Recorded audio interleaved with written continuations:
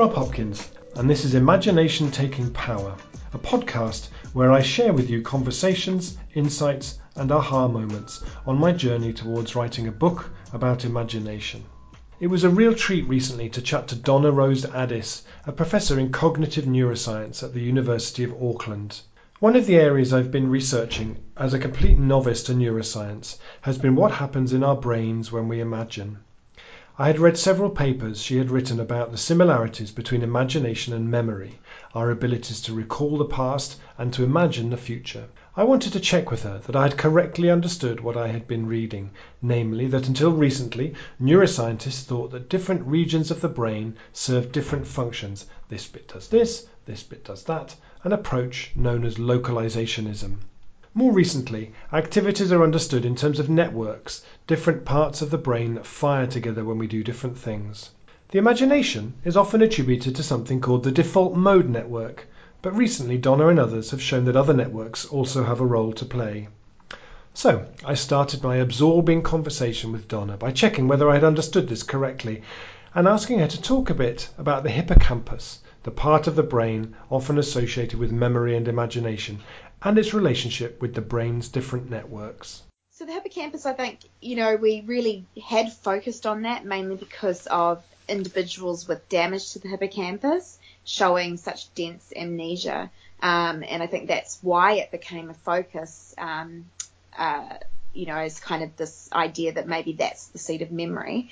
As we've sort of, I guess, had neuroimaging, though, as that's developed, we've really, transitioned into this idea of that the brain is working in these networks, but that you can have critical nodes in those networks as well. So there can be regions that are really important for maybe bringing the rest of the network online. So it might be that if a particular node is damaged, that then if it makes either a critical contribution to the behavior, such as memory, or if it's a critical node in that network and kind of in up-regulating the rest of the network and or perhaps passing information on, then if there's damage to that region, it can, then be very devastating for that particular behavior. So I think, it's not that there aren't kind of localizations within networks. We do talk about nodes within these networks, but I think the realization is that regions never work alone, and they also work within a neural context. So, how a region might react is also dependent on the activation levels of other regions in that network. And the default mode network is really interesting. That's been, as you mentioned, kind of is thought about as our default mode when we're not doing anything else or when our mind is spontaneously wandering. But when I started in research that, in the late 90s, that same network was actually thought of as the autobiographical retrieval network. And then in about 2001, the idea of the default mode network came out, and we were all like, well, that's just the memory network. What are they talking about? And so actually what we're doing when we aren't doing anything is to be kind of, moving through that memory space. We're thinking about things we've done, using aspects of our memory to think about the future or to imagine events that haven't happened or to rework past events. And so we're kind of doing this in a sort of maybe a low, energy sort of fashion. So we're not really kind of intensely engaged in it, but our mind's just kind of wandering through these types of memories.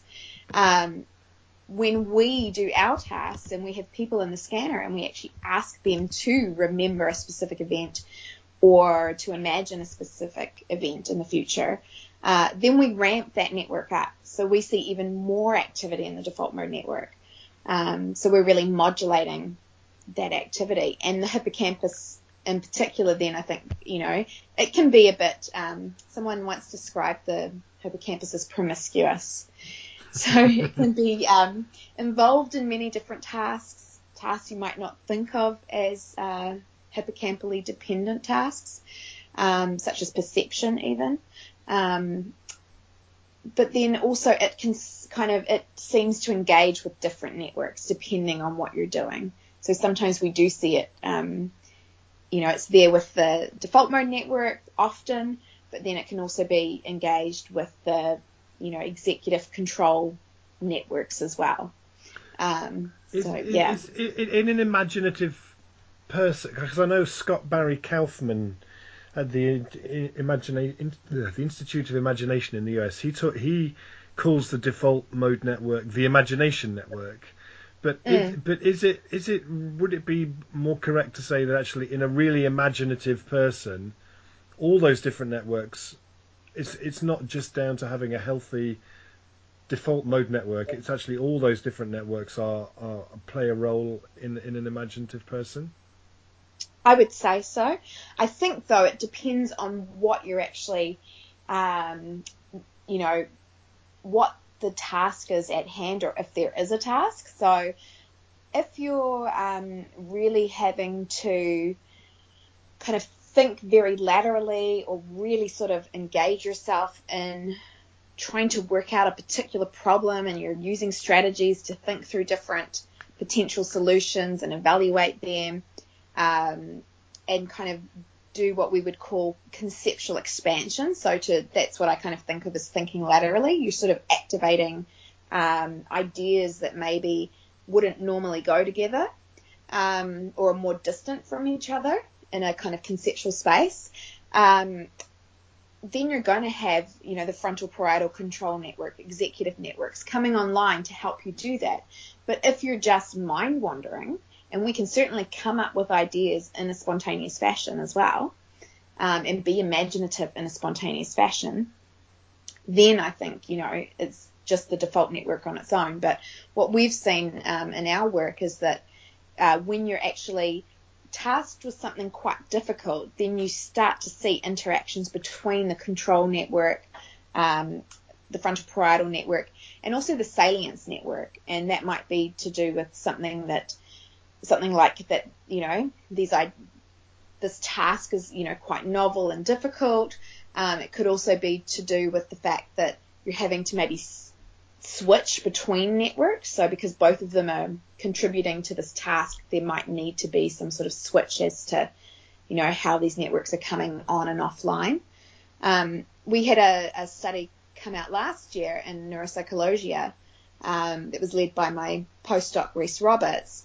And he did a study where we actually had people imagine future events, and we gave them a mix of personal details to help them kind of start their each trial. So we said, okay, think about your dad in your garage with your car, and so imagine something to do with that. So that's a fairly easy imagination task because all those details are congruent. What we did, though, on other trials was to mix up details that came from different spheres of a person's life. So perhaps family mixed with work details and with, say, their sports team details or something like this. Then they're starting to have to think about, okay, why would I be imagining my dad in the gym, in my university gym, with my, laptop computer or something like this. So something that's quite different. Actually, the most interesting one, these are all random combinations. We had dad in a laser tag park with an inflatable boat. So that was, so they've got to then imagine something around this. And that's that can be quite a tricky thing, right? They've got to come up with an idea, they've got to sort of structure a framework for that event and then retrieve the appropriate details to sort of flesh that event out. And when people were doing this much more demanding task, we saw lower activity in the default mode network. So it's kind of like you're less able to bring up a really, say, vivid and clear simulation of that event. But what we did see was that the default network was strongly coupled with the frontal parietal control network. And in particular, those regions, the anterior lateral prefrontal cortex, that allows you to kind of do this conceptual expansion to sort of, think a bit more laterally and try and figure out why these disparate details? How can I put them together into a story that makes sense? Because it used to be, as I understand it, that people thought that the executive network and the default mode network were like yin and yang. You were either in one or you were in the other, and as soon as you went into one, the other one disappeared. But now people are sort of seeing that they actually bleed into each other a bit more. That's right, and I think that was to do with the nature of the tasks people were doing. So, when the default mode network was named as such, that was based on observations where, if you were doing, say, a language task or a mathematics task, and then you had rest periods in between, the default mode network would become active during those rest periods, and it wasn't active when you were doing these tasks. And so then, that was sort of the idea that then when you're not doing a task, then the default mode network, kind of takes over, and that these networks are then kind of anti-correlated with each other, and they're sort of switching on and off. But then when we actually are getting people to do internally generated tasks that are actually utilizing the default mode network, then the default mode network certainly comes online. And then if the task is actually kind of has particular demands in it that require your brain to sort of, I guess, exhibit some control over what the default mode network is doing, perhaps, then I think you start to see these networks working together. So I think they can work kind of in opposition to each other, that you might just have one on and not the other, and vice versa, or you can actually see them coupling depending on, is the task about something that's kind of internally generated, related to my own memories, or to basically the, idea of creating something internally. And the hippocampus has a vital role to play in each of those. Yeah, that's right. So we found when we did our early work looking at getting people to imagine the future and to remember the past, we saw significant overlap in the hippocampus. So the hippocampus was active in both tasks, but then we also saw that the hippocampus was actually more active in the imagination task, which was quite a striking finding, really, because to that point we'd really thought of the hippocampus as a memory structure, and now we were seeing it more active during imagination. So we were sort of quite perplexed by that.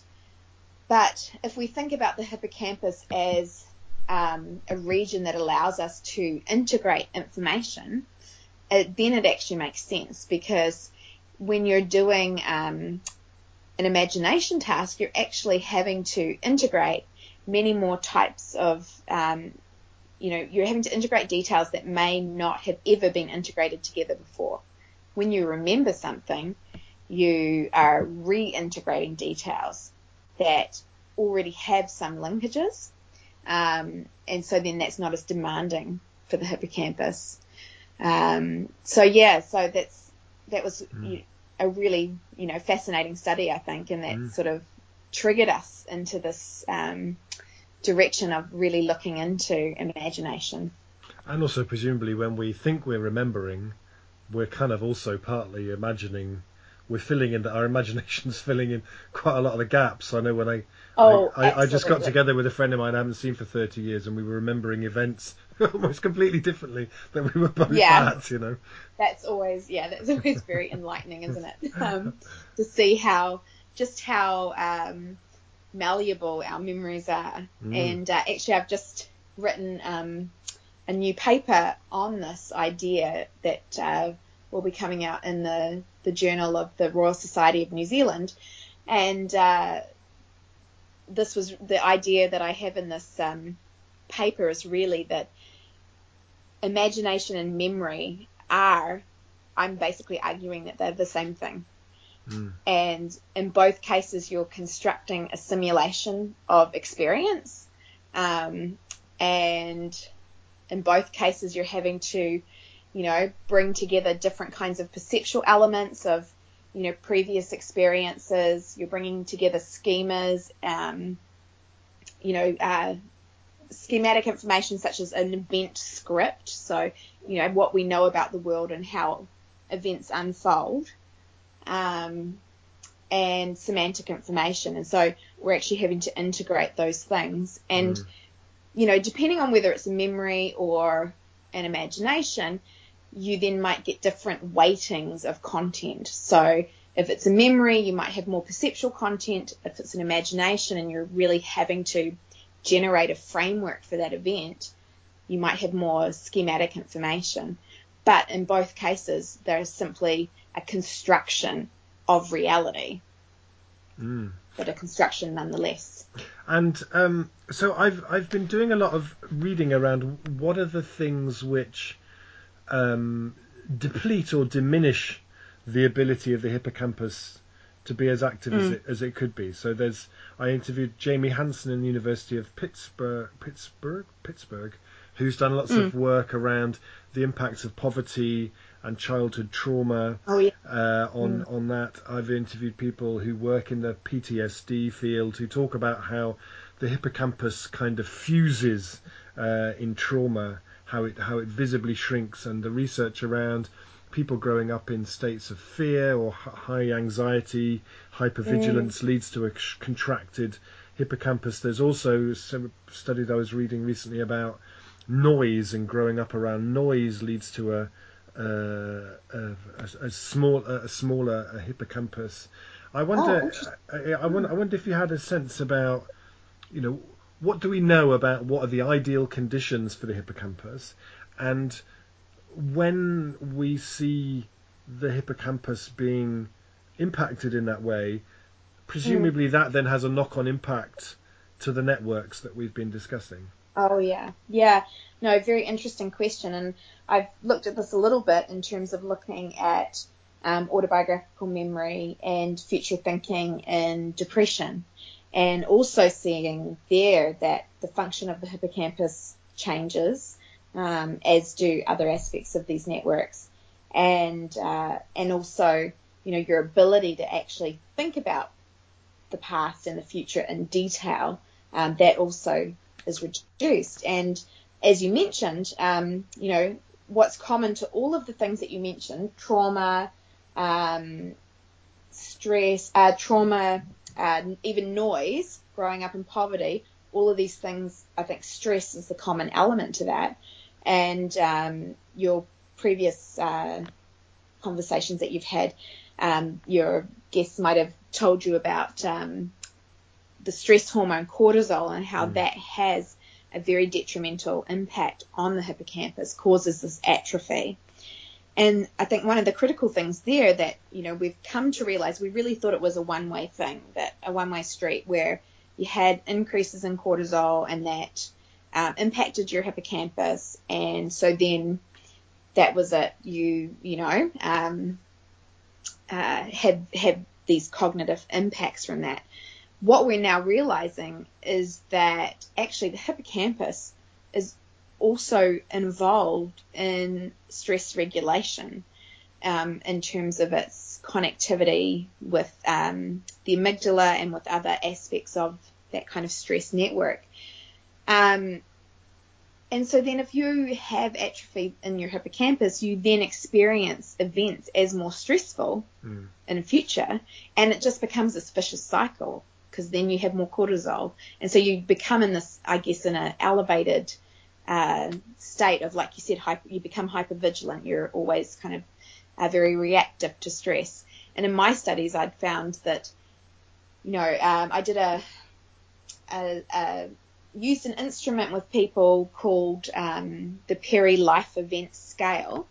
And in this scale, it's basically a whole list of the most stressful types of events you can imagine.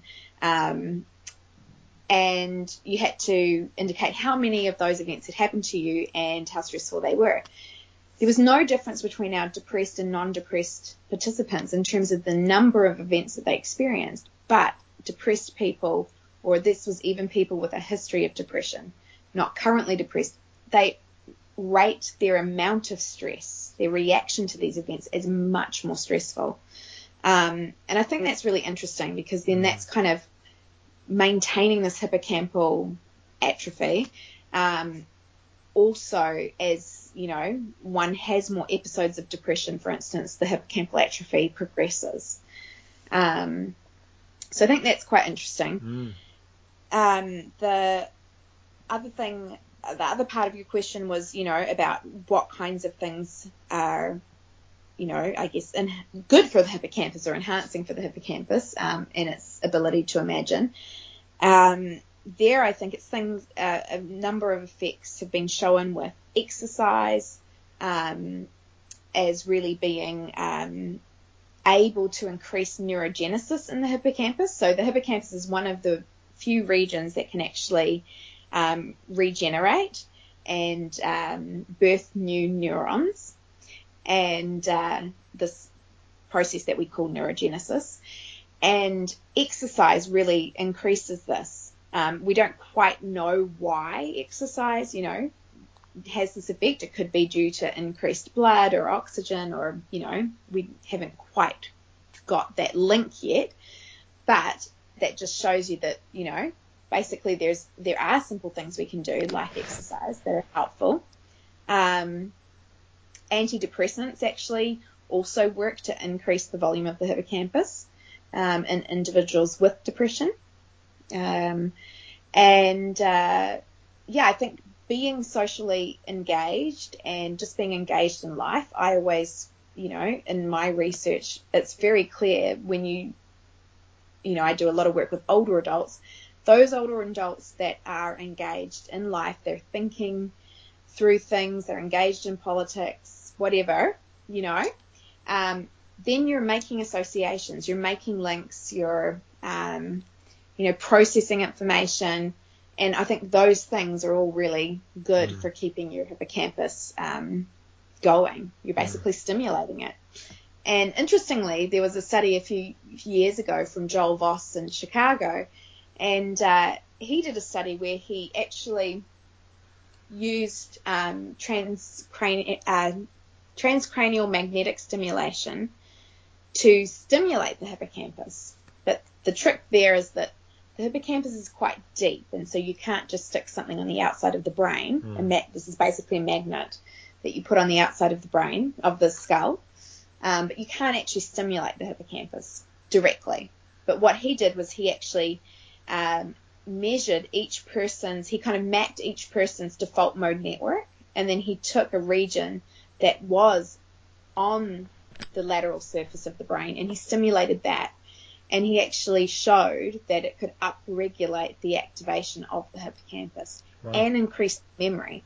So I think that's really interesting. So I am, actually just got funding to start a new study to actually look at doing that for imagination and see if we can actually enhance people's ability to imagine.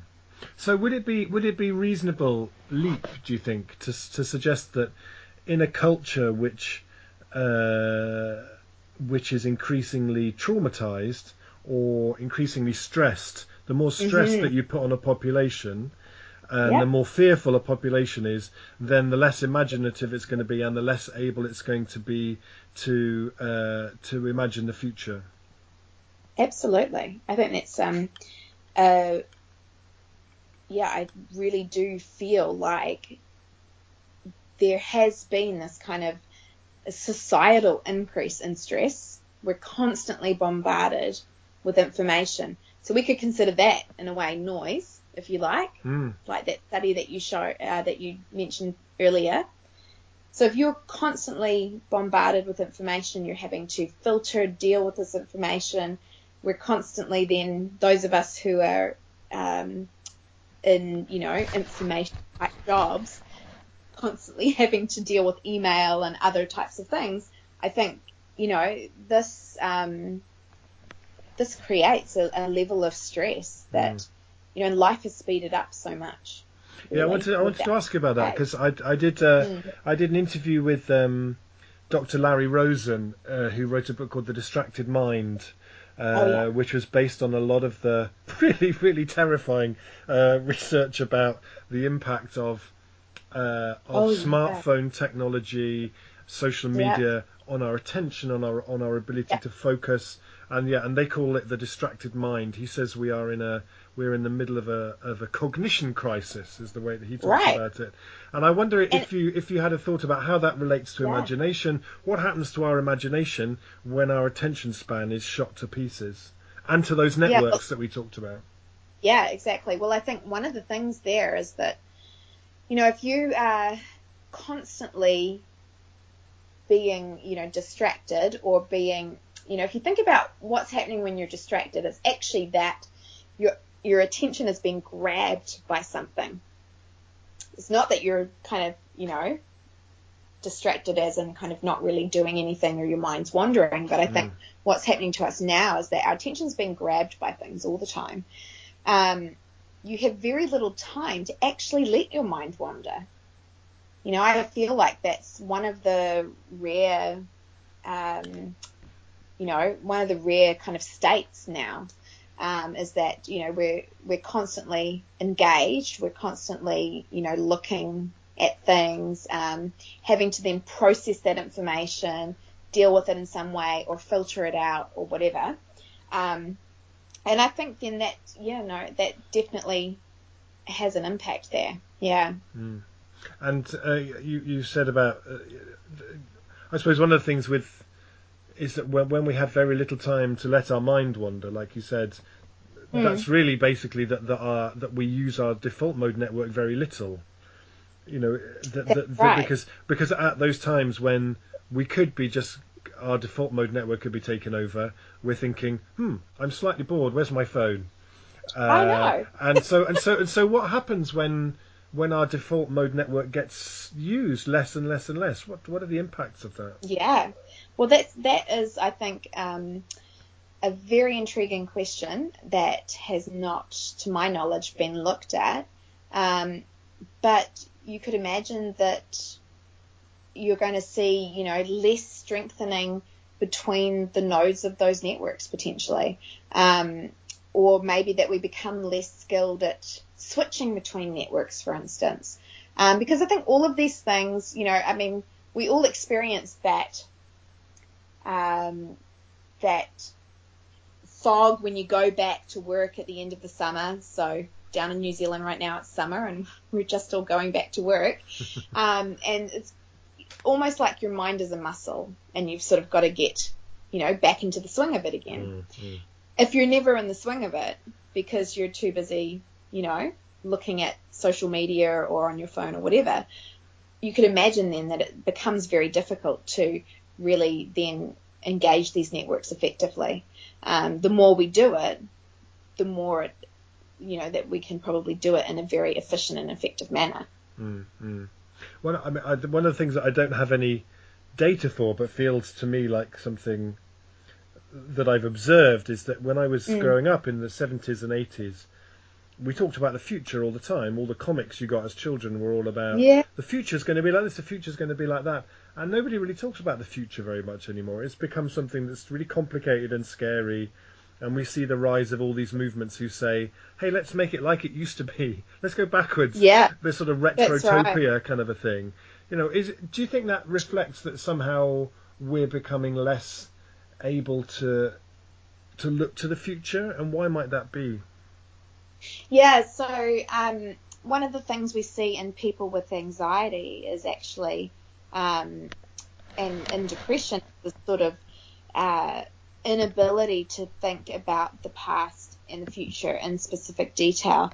And what I actually found in my study was that in depression, thinking about the future was much more difficult, and so they were much more impaired at being able to imagine future events. And that's harks back to what I was saying before about when you're trying to imagine something that you've not experienced before, you're really having to bring ideas together to really kind of think in an expansive way or laterally about how you could bring different ideas and link them in a way that makes sense. In individuals that had depression and were then less able to imagine the future in specific detail, we actually found that they were having to engage their control networks more, which was also evidence then that they're really struggling with that task. And one of the theories about this inability to think about the past and the future in detail is avoidance, that we sort of learn that thinking about these things can be destabilizing, it can be upsetting, and so then we start to avoid doing it. So that's certainly one aspect of that. The other thing is that people with anxiety tend to think about the future in a negative way. So there's kind of a difference between individuals with anxiety and individuals with depression, in the sense that in depression you're less able to think about positive future events, but in anxiety you're more able to think about negative future events. Interesting. So it's kind of like being heightened to the negative. Then you might start avoiding. That's a potential outcome. Because one of the things that is a question that I wonder about is, there's that idea that the imagination is something which isn't it's kind of value neutral. So some people would argue that if you're Florence Nightingale reimagining the healthcare system, or you're Donald Trump, you're both imaginative people. You're just imagining in different ways. I wonder, and I wonder just from what you've said there, whether it's actually that the natural state of the imagination, which we see in young children, is a positive, solutions-focused, sort of creative, positive thing, and that actually what happens in someone like Donald Trump, when you read about his childhood, which was just appallingly stressful and traumatic and neglected and awful, and the same with Hitler, and the same with, that actually the people who come up with the really negative, imaginative visions of the future, that actually their imagination is being filtered through lenses of trauma and stress and distrust. Whereas actually, if we are able to have, for example, an education system that really values imagination and creativity, and where young people aren't squeezed by testing and all this kind of stuff, and are actually more able to flourish, that actually it's more likely that we're going to get a more positive, the imagination applied to more positive visions of the future, rather than more kind of fear-based ones. Or is that just me, because I'm coming from a more sort of progressive political position, saying anyone who I don't agree with must have a damaged imagination? Well, I think what you're saying there, it certainly fits with that data, that people that have experienced anxiety and trauma do think about the future in more negative terms, and you can kind of understand why that would be, and that if you're hypervigilant, you are on the lookout for the negative. So, you really are kind of experiencing the world, like you said, through a negative lens. And so that I would argue that then that would extend to your imagination as well, to your memory and your imagination. We know that we remember things that are congruent with our mood as well. And we imagine things. How do you mean? How do you mean? So that if you are in a negative state, if you feel, and if you're in low mood, or, feeling depressed, you're going to imagine things that are negative, or remember things that are negative. So we tend to, our mood sort of directs our search then for memory or for imagination. And I think you really hit the nail on the head there when you talk about children and how they're able to just kind of think or imagine in a very free way. And I think, a lot of that is that kind of exploration of ideas and just allowing different ideas to come together, and then